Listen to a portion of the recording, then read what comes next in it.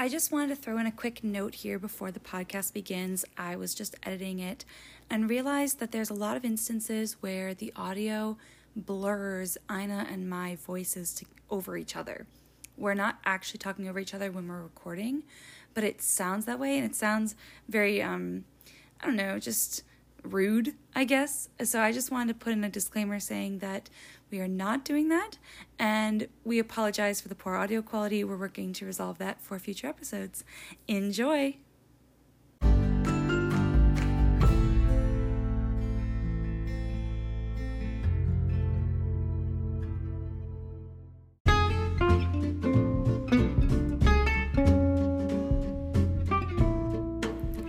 Welcome to Womanhood Redeemed with Elizabeth Russell and Ina Castillo.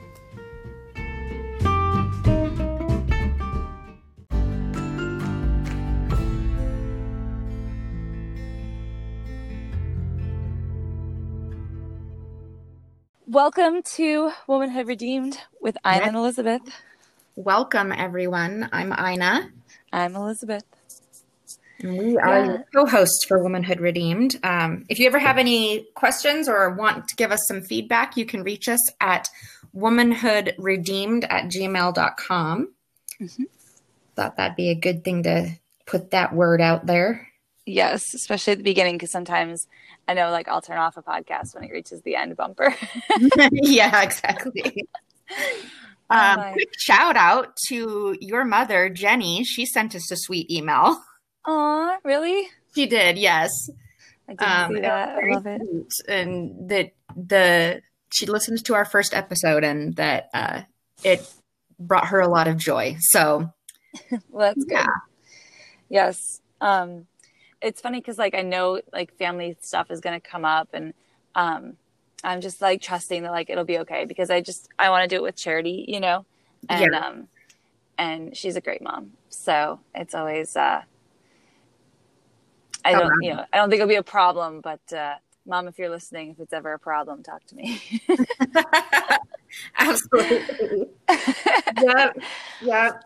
Well, because as women, we all have our pasts, our histories, our stories. Mm-hmm. So, things are going to come up that it's our story. So it may not be something that they even were aware of. True. And it's how we perceive things too, right? Exactly. The stories we take on. Yeah. Yeah. And you can't control myself. Say that again. We call that the story I tell myself. Yes.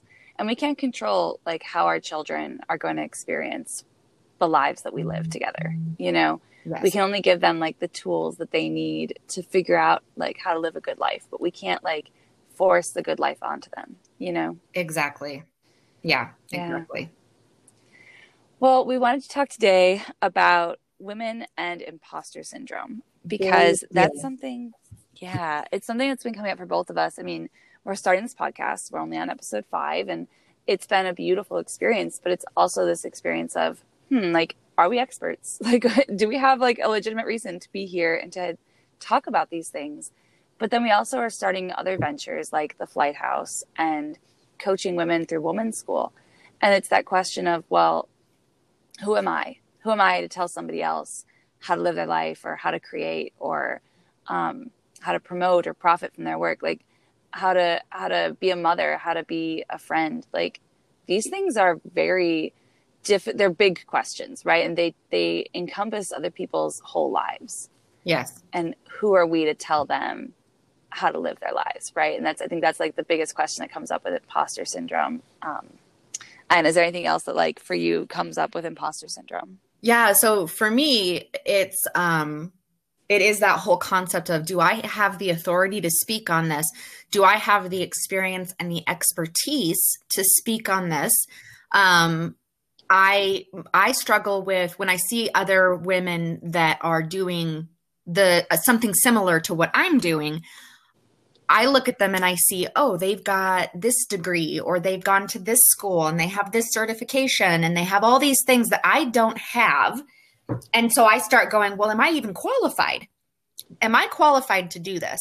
And I actually was speaking with a friend about this the other day, and she was really good about talking to me about this because she goes, first off, imposter syndrome's real and we all struggle with it because it's true.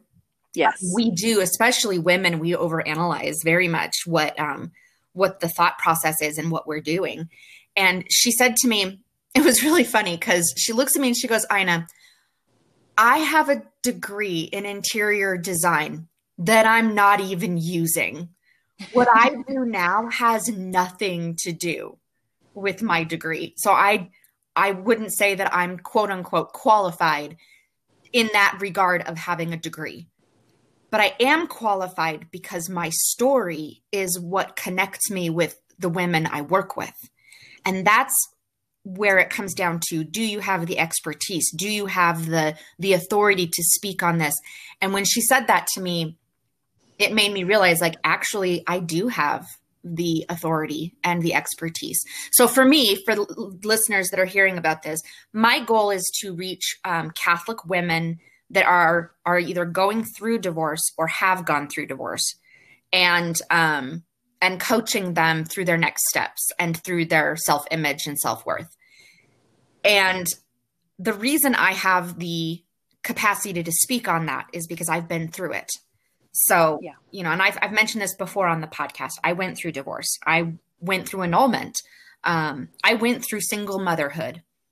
So I've been through the gamut when it comes to certain things. I've experienced those things, and I can speak to that in a way that I'll reach certain women better than somebody else who does the same thing as me. They're going to reach women I can't reach.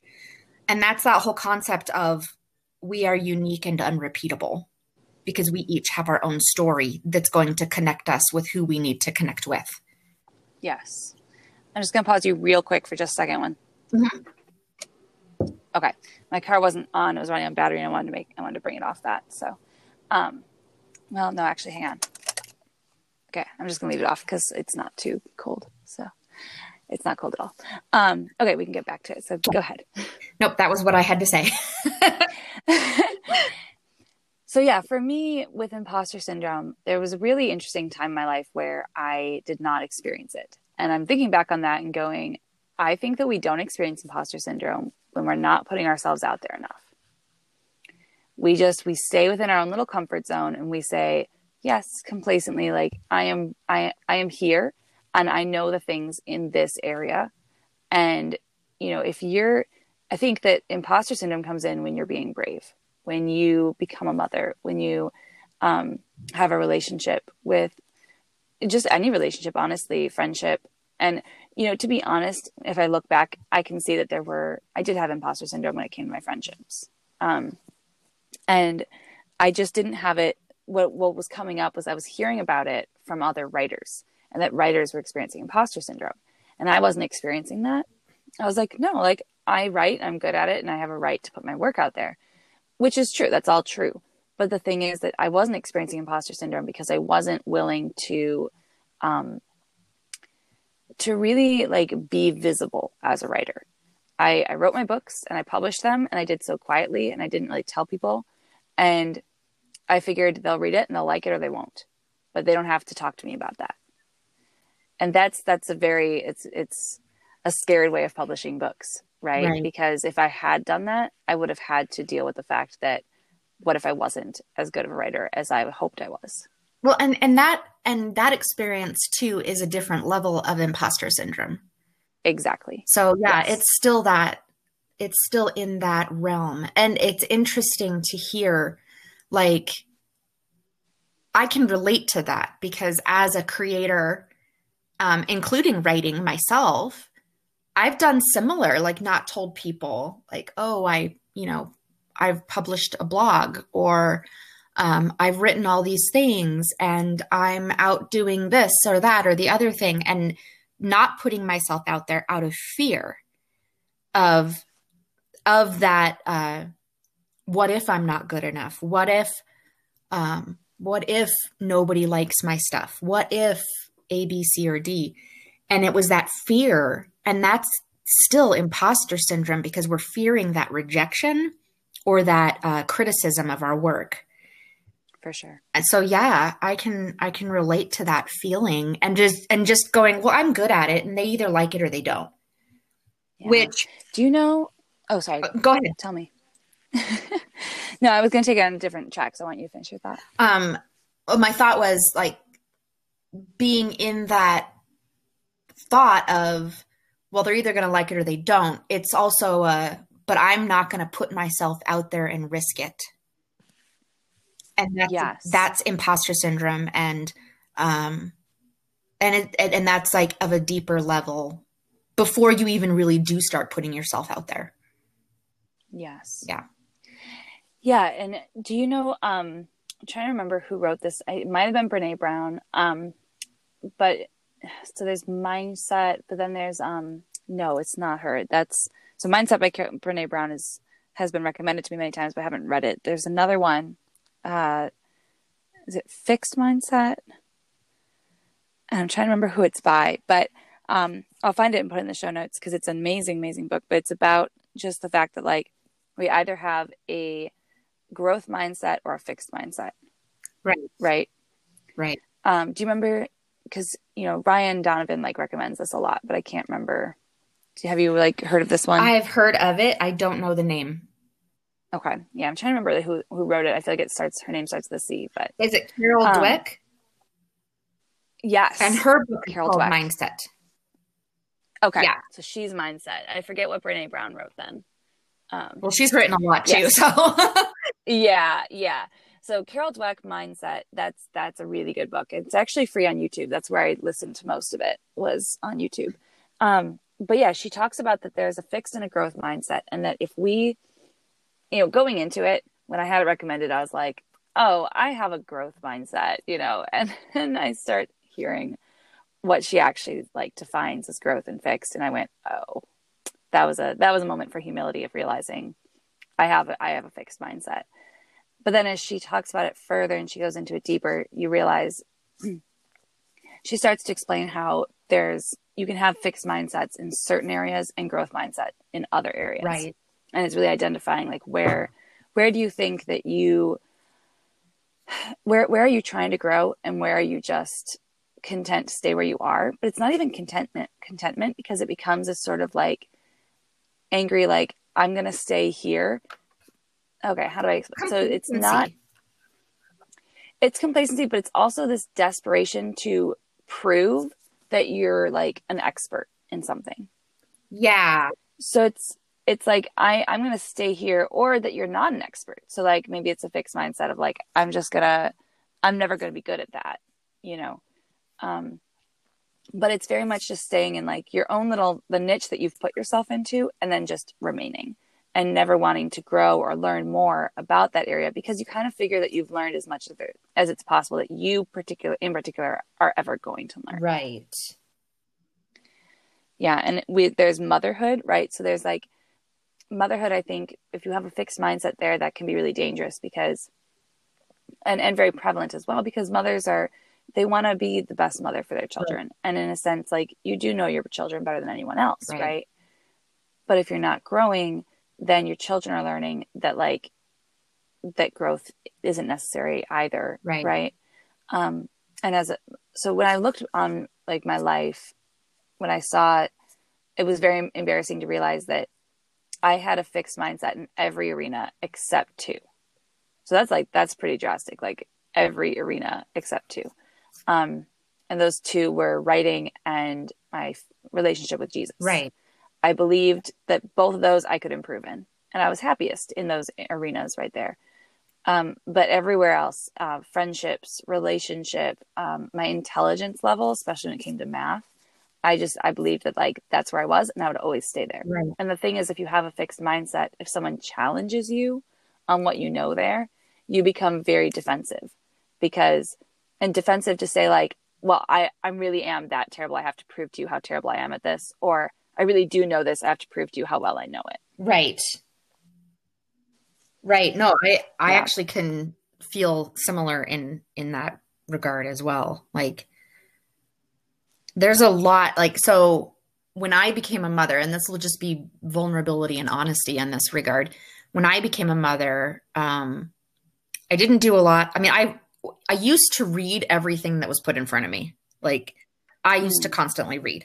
And so before I became a mom, I was reading a lot on like pregnancy and health and all those different things. And especially because at the time I was struggling with an autoimmune condition anyway, and had been told I was never going to have children, blah, blah, blah, blah, blah. My kids were born, and I literally was winging it as a mother. I was not reading on things about parenting.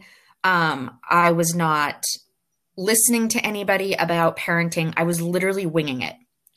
And that is part of that fixed mindset, like of, I don't know what I could possibly learn that will be better. And so I'm just going to do instinct. I'm just going to run on instinct. And that's actually not a good place to be in any arena, is running on instinct.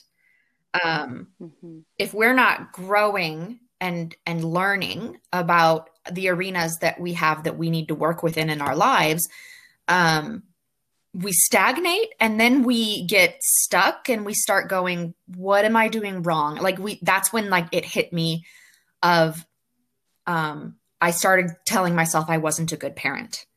I started, putting myself down as a mother, and that I was never going to be good as the lady next door. And I might as well just accept it. Like, and that's not a good place to be. That's that imposter syndrome, and that's that fixed mindset. And, and it bit me in the butt. I'll be honest, like going through that, it was like, wait a minute, because then I found that I was willing to put up with certain behaviors, not only from myself and my children, but from other people that were not acceptable. And I had to start really, looking at my parenting style, my parenting ways, and what I needed to change and grow in order to be a better mother. Because what I was doing was not working. It was actually becoming toxic. And if we stay in that fixed mindset and then it starts going downhill, it becomes toxic. And that's in any arena. True. Yeah. And the word that's coming to me as you're sharing all this is grace, right? Because it is so necessary. I think as Catholics, we see that like God gives us grace all the time, but we can't make full use of the grace that he gives us unless we're giving ourselves grace. Exactly. And it's that grace of going, it's okay that I'm learning. It's okay that I'm in a time of transition. It's okay that I'm pivoting. And, you know, just talking to you right now, I'm like experiencing all this grace from God. And I'm realizing like, it's just that reminder. Cause you know, you and I have gone 2 weeks, I think, since we recorded. And it's when we don't record, I forget just how great, like grace filled this time is.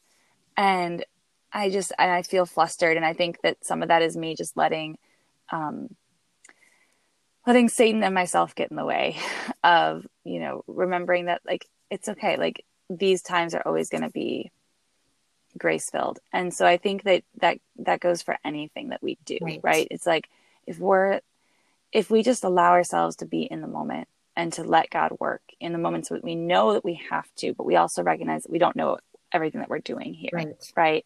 You know, we're re-recording a podcast episode because we don't know everything that we're doing here, and we messed up with the tech, and like, which is fine because it was a learning curve, it was a learning process. But that goes into every single thing that we do as human beings.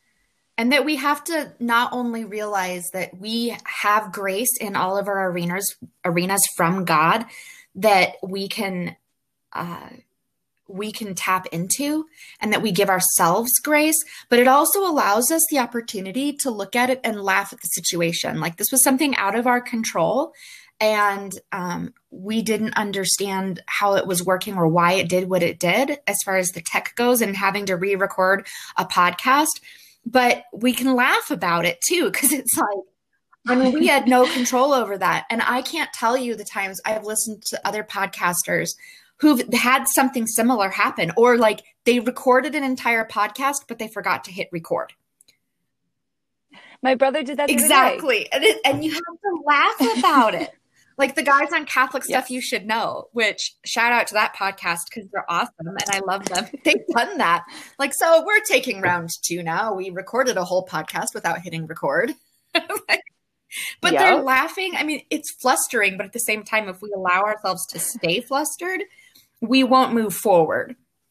And that's the thing Yes. that God calls us to do is like, okay, we have grace. We're given grace. These things happen and they're outside of our control. Let's move forward and laugh about it and just keep going because Yes. it's all to the greater glory of God anyway. Which, So true. And just letting yourself remember that, like, that even the skill of learning to laugh at yourself is something to give yourself grace about as well. yes, Right? Like, it's okay if I didn't laugh about it. I can laugh about it now because I remembered to laugh about it. exactly. Exactly. And Yeah, because I think it's so easy to just be like, I'm not good enough even when in my mistakes. I'm not good enough in how I dealt with that. You right. know? And we do that a lot as women, especially. Like, we are hard on ourselves. We are so, because society tells us we need to be perfect in every realm. And perfection is such a false ideal. There is no such thing as perfection. And the only perfection is God. And he draws us closer and closer to perfection, but we never enter into that perfection until we go to heaven. And that's something that we have to remember as women. We don't need to be perfect. We don't need to be, America's Next Top Model or the most amazing singer in the world or the most prolific writer or whatever it is. But we don't, or like the most amazing mother that covers every arena of her child's life. Like, that's not what God calls us to. He's not calling us to be perfect on this earth. He's asking us to work towards perfection in heaven. My mind went to the Blessed Virgin as you're saying that, right? Because, like, well, what about the Blessed Virgin? Isn't she perfect? And I was thinking about that and pondering it in my heart and realizing that no, like, so I'm not gonna be heretical here. I'm just gonna follow my train of thought for a second. She was free from sin. She was free of original sin, which is as close to perfect as you can be on earth. Right. But I was just thinking about, like, she lost Jesus in the temple. She had to, the most that she allows herself to appear in the Gospels is the moments when she pondered things in her heart, because her experience on earth before her death was to take all these things in and ponder on them, because it says they did not understand it.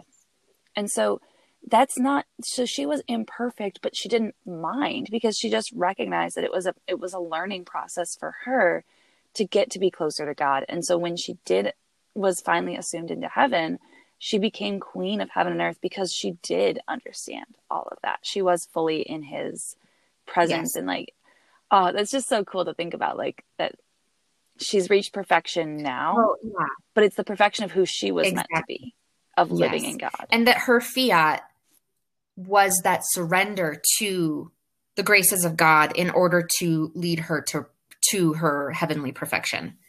Does that make sense? Yeah. Okay. Oh yeah. Yeah. Cause, like, if she hadn't, that's even part of the perfection process for her was recognizing when she didn't know something. And she asked questions. Well, how is this to be if I have not known a man? Yeah. Why is it that why have you done this to us? Your father and I have been looking for you. Yeah. Desperately. Yeah. Yeah, exactly. So, I mean, there's the beauty in that and the learning and her going, okay, I'm going to learn from this. Yeah. Or the gifts of the Magi. That's another time that she ponders it in her heart. And then she also, when what's his name, the guy in the temple prophesies. Simeon, right? Was that his name? Yes, I think it was. Maybe. Yeah, I think so. Gosh, why am I doing this?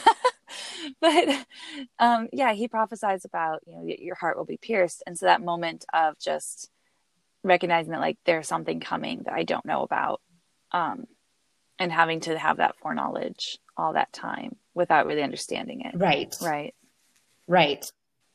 Yeah. Yes.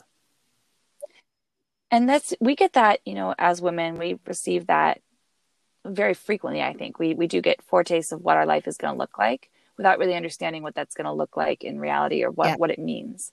The biggest thing that comes to mind is when we find out that we're pregnant, right? And there's that realization of like something is coming, but I don't know what it is or how to receive it in the best way possible. And it's almost like that recognition that like I'm going to learn as I receive, right? That's the best way to do it. Yes. And that's difficult to do too, because the unknown is scary. And I think that's where imposter syndrome really comes in with anything that we do, is that there's an unknown and it's scary. And so I think we convince ourselves, well, I don't know what's going to happen, so I'm just going to stay put because I'm not going to be able to handle whatever the unknown is. And or the well, I'm just not going to be as good as so and so who does this too, and I could never be as good as them. And they're so much better. I also call it shiny object syndrome, because we see who we're comparing ourselves to. That's really the ticket there, is we are comparing ourselves to people who do things similar to what we do, and we find ourselves lacking. And Satan wants us to find ourselves lacking, because if we pursue what we're feeling imposter syndrome attacking us for, if we actually pursued that thing, that great work, that whatever God is calling us to, if we pursued it, we're going to do something great for God. And he doesn't want that. Satan does not want us to go after those big dreams. And so that's where imposter syndrome really comes from, is that comparison and finding ourselves lacking. Even though in reality, God doesn't find us lacking. He wouldn't call us to these things if he wasn't going to equip us with what we needed. Yes. Yes. And that's the grace. The grace of the moment. And and I think we can self-sabotage that reception by just being so worried and so flustered about how we're not showing up in the best way possible. Yeah. And I know that for me, I struggle with the imposter syndrome aspect significantly, not just like having gone through it with parenting and being a mom, but like I struggle with it with my writing, my wanting to create a future that is secure in my writing, in my coaching other women, in and speaking to other Catholics about the things that I am familiar with, things that I know and that I've experienced, that I worry that it's going to be rejected, or that it's going to be looked down upon, or that because of my past experiences, I'll be kicked out, like that type of thing. And I struggle with that immensely. And it's kind of a daily thing that I have to surrender. Like, I know you want me to be doing this, God, so I'm going to have to find a way to just push past this and do it anyway. And be like, I have no idea what I'm doing, but I'm doing it anyway. Because that's where I'm at. I have no idea what I'm doing. I'm doing it anyway. Yeah. I forget who I was speaking with, but I was talking with another girl who is also a writer, and I was sharing, I wish I could remember who it was, but I just remember what I was saying, which was that like it's so important when you're writing something to just write something, to like intentionally write something that is terrible. And, your goal is in that moment is to just make sure that you're actually writing daily. And if your goal is to write something terrible, then you've actually sat down, you've actually written, and you've allowed your imagination to take flight and to just come up with whatever it wants, because you're not worrying about whether or not somebody else is going to see it. And that's one of my biggest tools that I've used for like actually being able to write on a daily basis, because it can be so difficult if you're just putting all this pressure on yourself to write something perfect the first time. Then you end up not actually getting around to writing, or you write like a sentence and you're like, that's terrible, and you unwrite it, and you can't get any further. But if you're just letting your brain run, you're like, okay, I'm going to sit down and I'm going to write this like I'm going to take a nursery rhyme and Right. write my own, right? And you write this nursery rhyme. And, you know, no one's ever going to read that and be like, oh my gosh, this is the best work of poetry because she wrote about her ear, you know, to the same like tune as Right. the Three Little Right. Pigs, right? Not Three Little Pigs, Yeah. but like the, yeah, the Little Pig went to market. I don't know what you call What? Yeah. The that. toe poem. I don't even remember what that's called. The Little toe piggies. poem, I don't yeah. know. But, you know, no one's gonna like ever read that, but they might read it and go, oh, like that's really funny. Like once you are a good writer and they go back and they, you know, they're searching through Roald Dahl's work and they're like, oh, look at this little funny poem he wrote, or um you know, because that was part of the creation process, is to just write stuff that's terrible in order to be able to write stuff that's good. And I think that Yeah. carries over into a lot of life. It's kind of like, let's do this. Like I've never made bread before, let's make bread, and Yeah. regardless of how it turns Yeah. out, right? Because this is our first time and we want to make sure like we're still, if baking is supposed to be part of like, we've discerned that we want to try and make this part of our family life, well then like let's make bread and not put too much pressure on ourselves. And you know, in case it turns out terrible, let's fill it with raisins so there's at least a reason to bite Right. into it, right? Exactly. And that it's a learning process. That's all of life. Yes. Everything is a learning process. And if we don't give ourselves the grace to learn, which includes failing, because you can't learn if you don't fail, that Right. you're not gonna grow. And I think that we get into that imposter syndrome and we get stuck and we choose to stay where we are and we choose to not grow. And that's when you stagnate and everything just it just doesn't feel right. And we become complacent. And Yeah. that's not Yeah. what life is. Life is about learning in everything that we do and that you're going to do new things. Like for instance, me, I'm going to learn how to actually use a sewing machine properly. Like I bought a sewing machine because I don't know how to sew. Like, and I'm going to figure it out. Like, but I mean, that's the point, is that we're called to do new things. And sometimes we're called to do hard things. And we cannot let the imposter syndrome stop us from learning how to do hard things.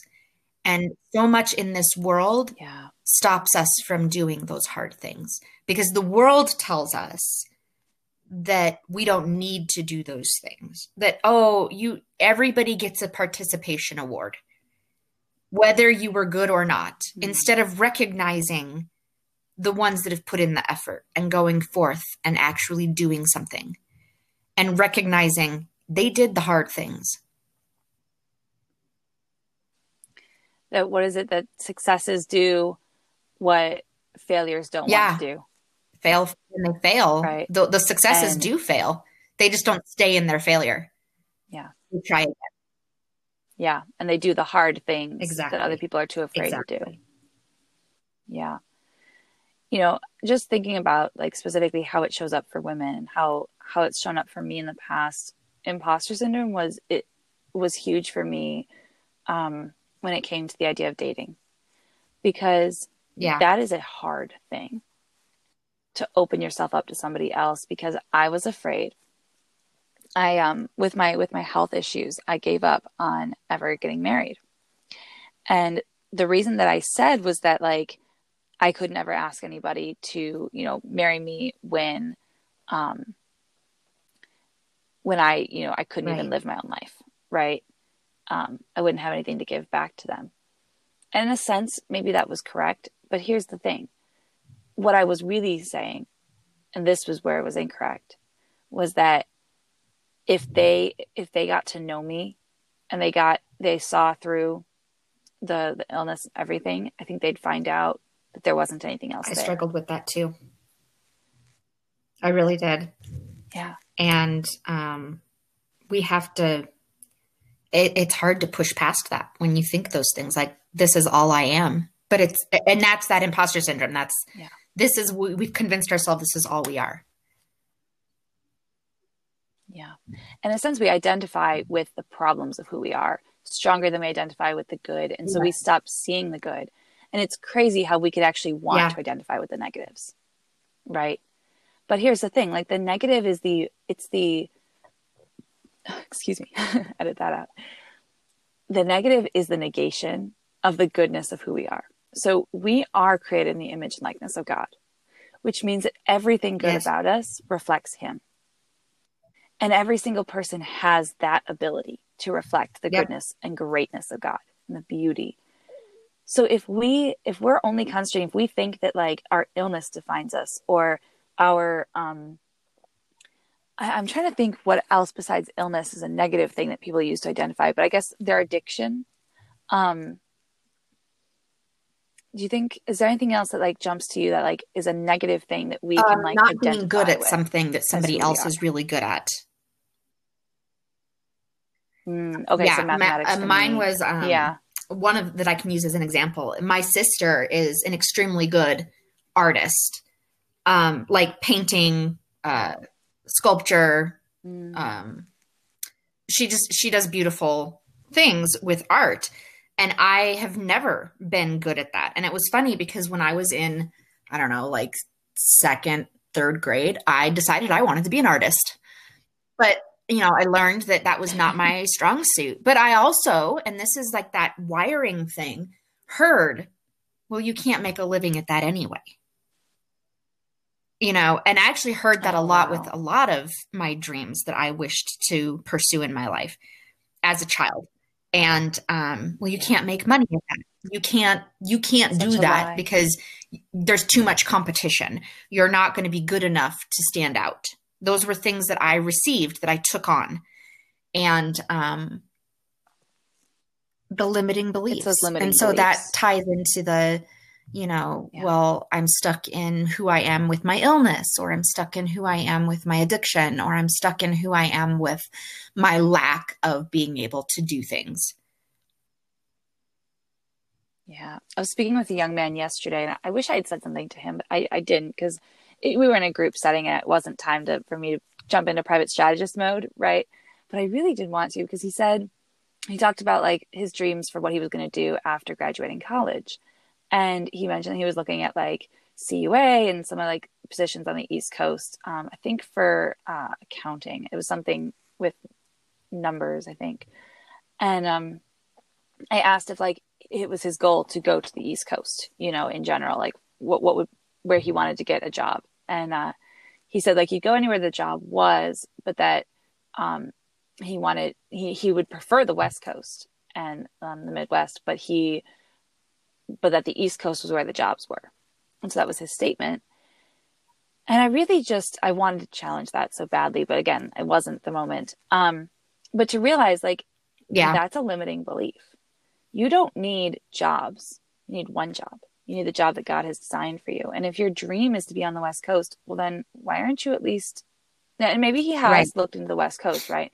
But that's not the reason to go be in the East Coast. The reason to go there would be because God called you there. That's where the job Yeah, was that you were supposed to go to. But to say like that's where the jobs are, well, no, that's not entirely true. Like everywhere where there are people, they're going yeah, to need accountants, right?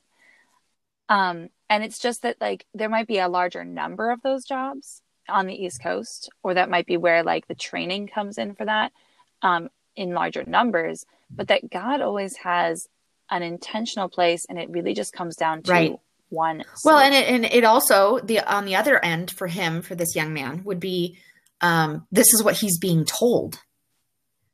That's where the jobs are, so that's where you need to go. Yes, That's what he's hearing, that's what he's receiving, very and the true. story he's telling himself.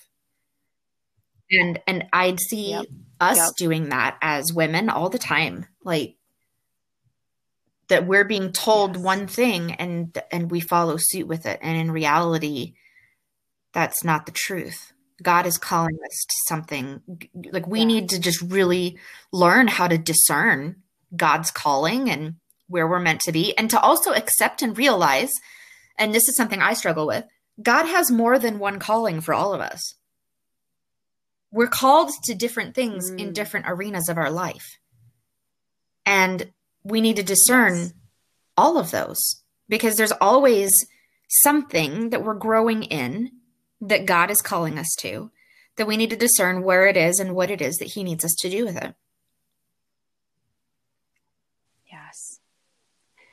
So true. And I had a great thought and it went away. So Lord, bring it back if we need to talk about this. But when we,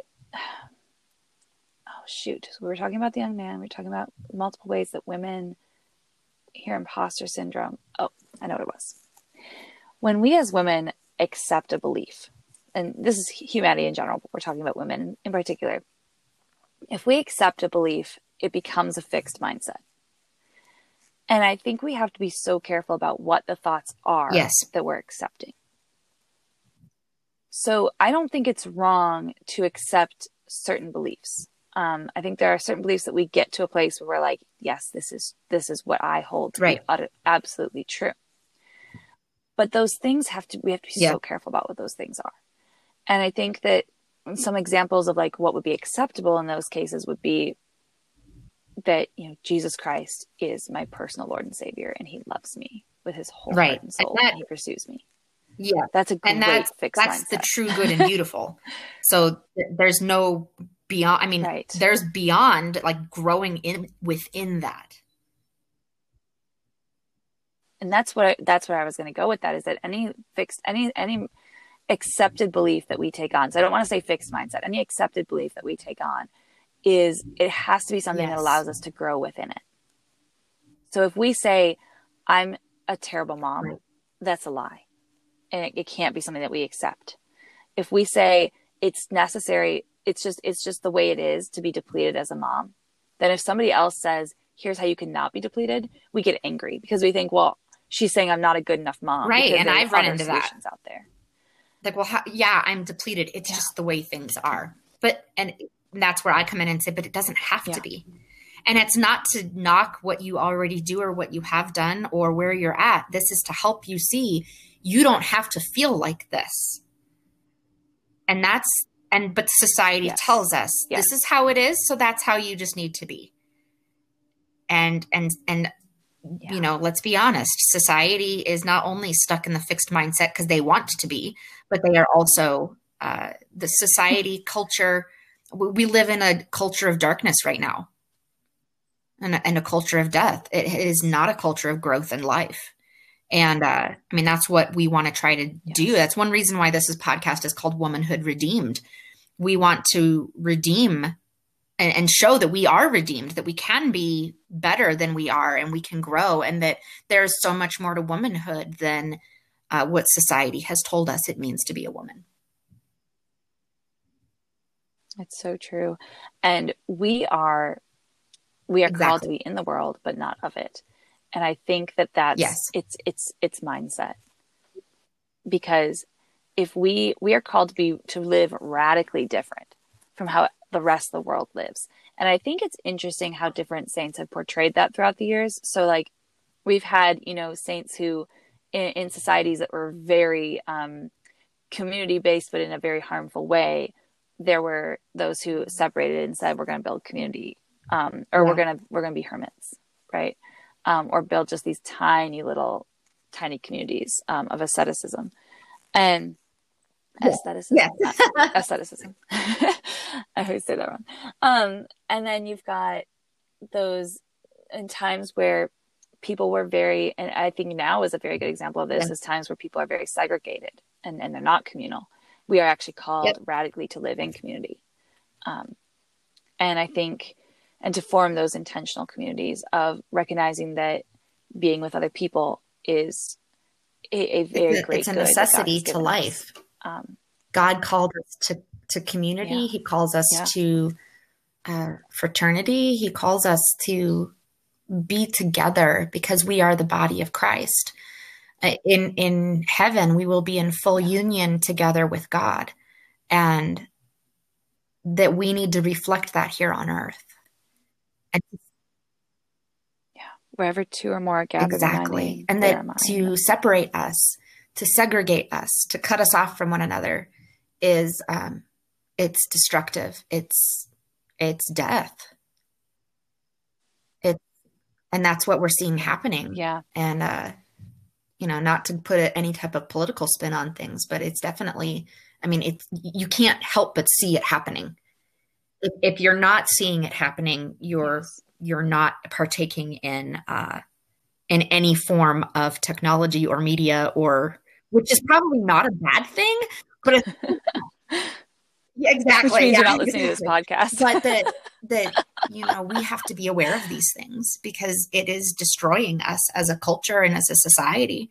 It will become it will be our destruction if we don't come together as a people. And I mean, that's why I love the fact that in some areas there are churches that are like, you know what, we're going to meet because we need our community. We need to be together because we do. Yeah. It was beautiful. We went to, I went on a reading retreat with some young ladies over the weekend. It was absolutely beautiful. It was great because like any group of women, we all talked, right, the whole time.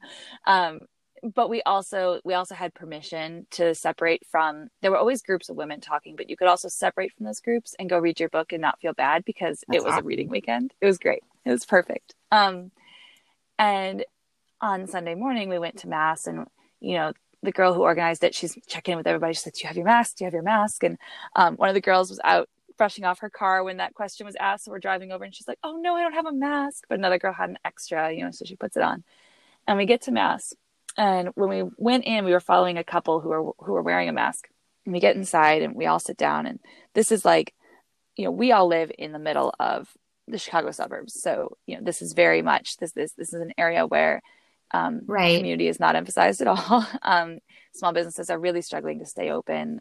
Most restaurants have been forbidden to have people sitting inside, but most actually do because they would go out of business otherwise. There's a lot of, again, not to be political, it's just to show that like, this is where I'm living right now. This is the situation of where I am. So when we went, we drove an hour south. It was like an hour and 50 minutes south to where we were.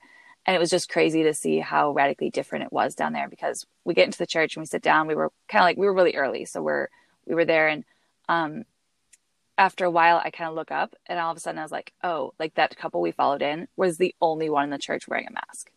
Like everybody else wasn't. It was a very small community. I think we were actually half of the size of the church. Our group of 12 girls. Yeah. Like the rest of the church was probably like 12 other people. And then the priest, and then he had 3 altar boys. It was a beautiful mass. And, but all of us were like, oh, and we're all taking off our masks, kind of like relief, like, oh, like this church recognizes that like, there's more to life than being afraid of illness and being afraid of death. Right. And that's just a beautiful thing to be reminded of once in a while. Absolutely.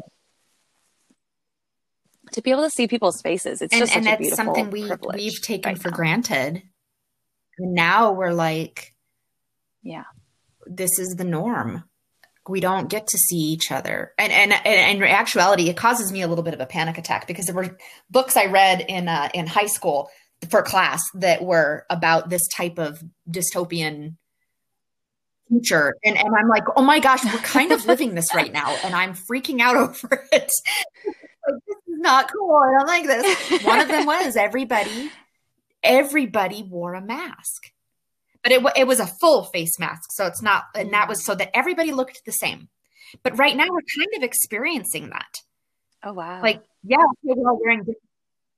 It's true. Everyone's cheeks and chin look the same with a mask on, I've noticed. Everyone looks like they kind of have like fatter cheeks but it's when like, they wear a mask. This is what we're looking at. Like everybody, quote unquote, looks the same.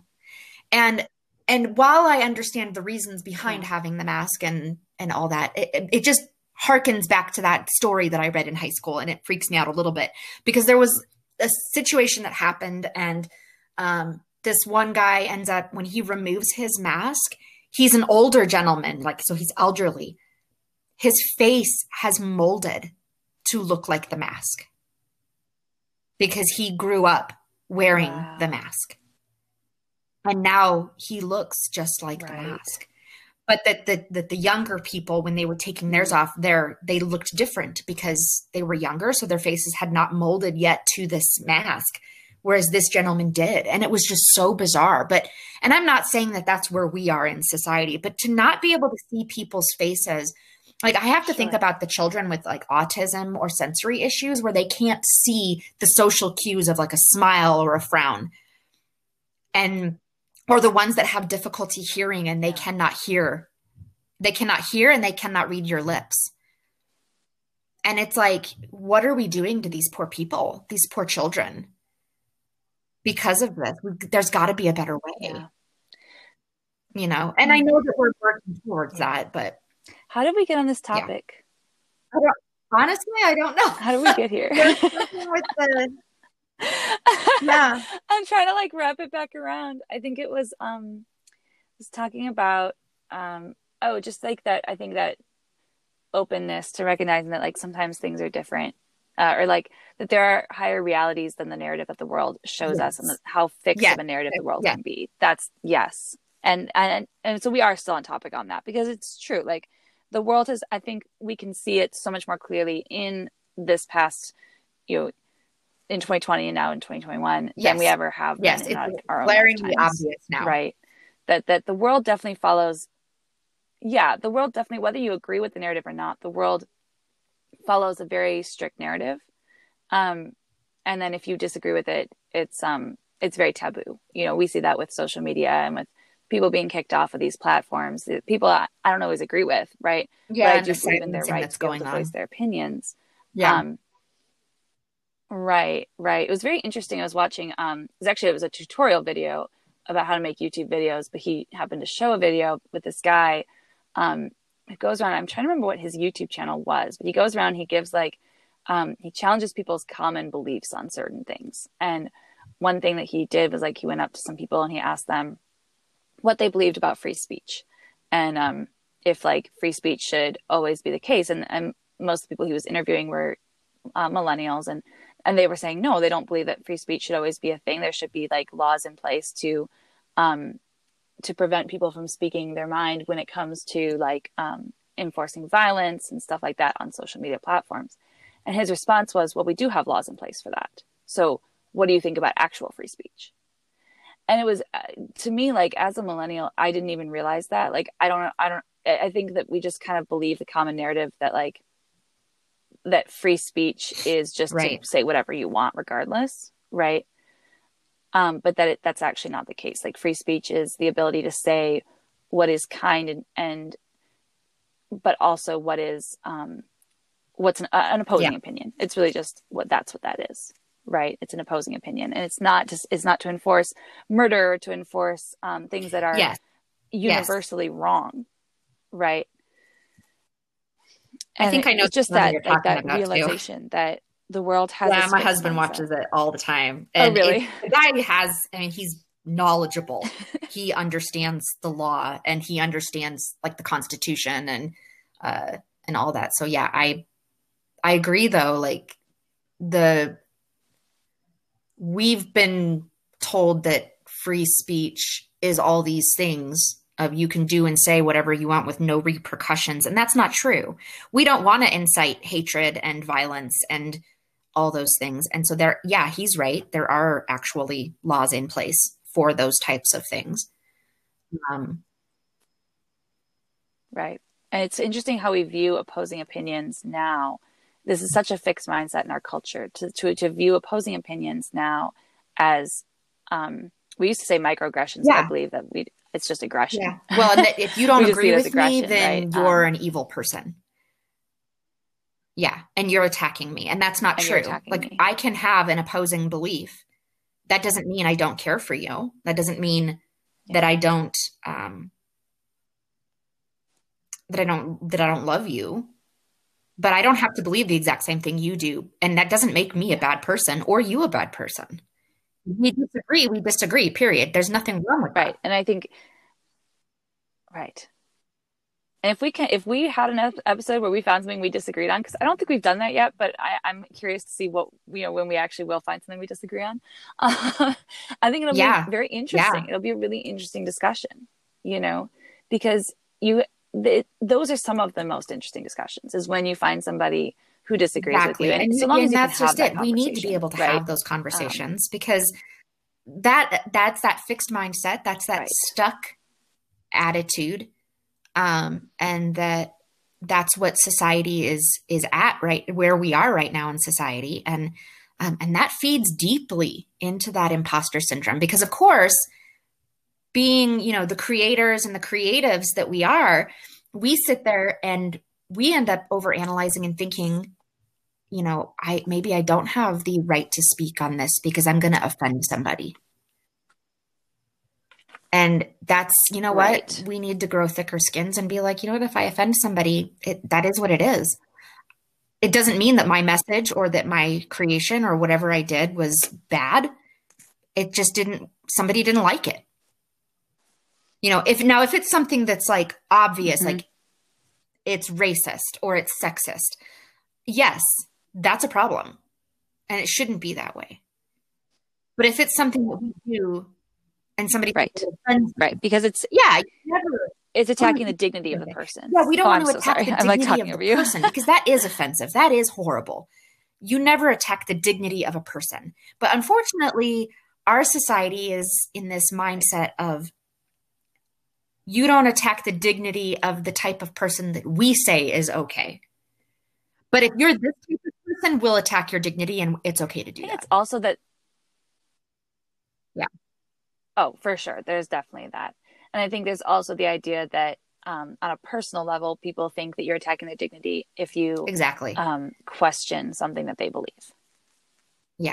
And I think that always comes back to the fixed mindset again, right? And I was guilty of this the other day. Like I was talking with a girl and she was challenging like some of my opinions on writing, and it was starting to hurt. Like I was like, I don't want somebody to like to tell me that I'm wrong in the way that I write,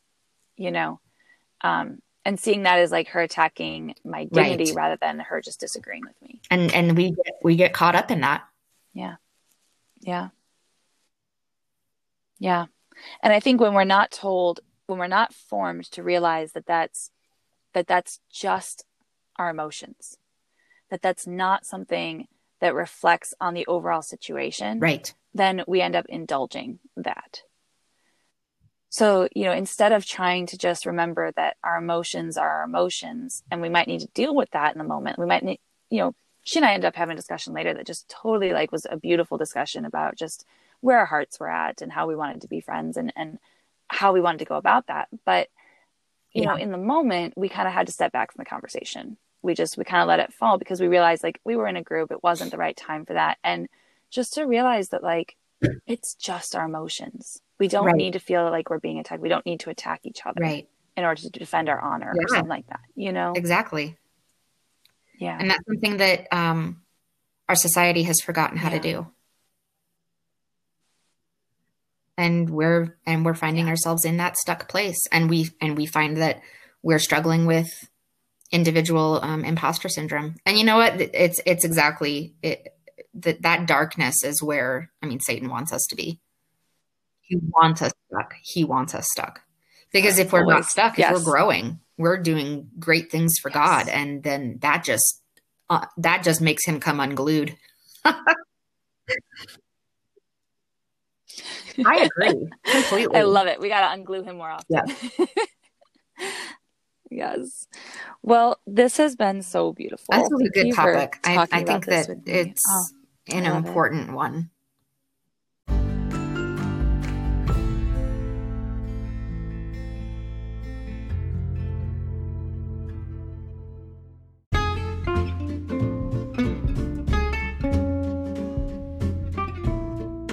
Thank you for joining us in our journey of living the practical aspects of authentic femininity in our everyday lives. We are so honored to go on this journey with you. If there's a topic you would like us to discuss, please send us an email at womanhoodredeemed@gmail.com. You can support us at buymeacoffee.com/theflighthouse and follow us on Instagram at womanhood_redeemed.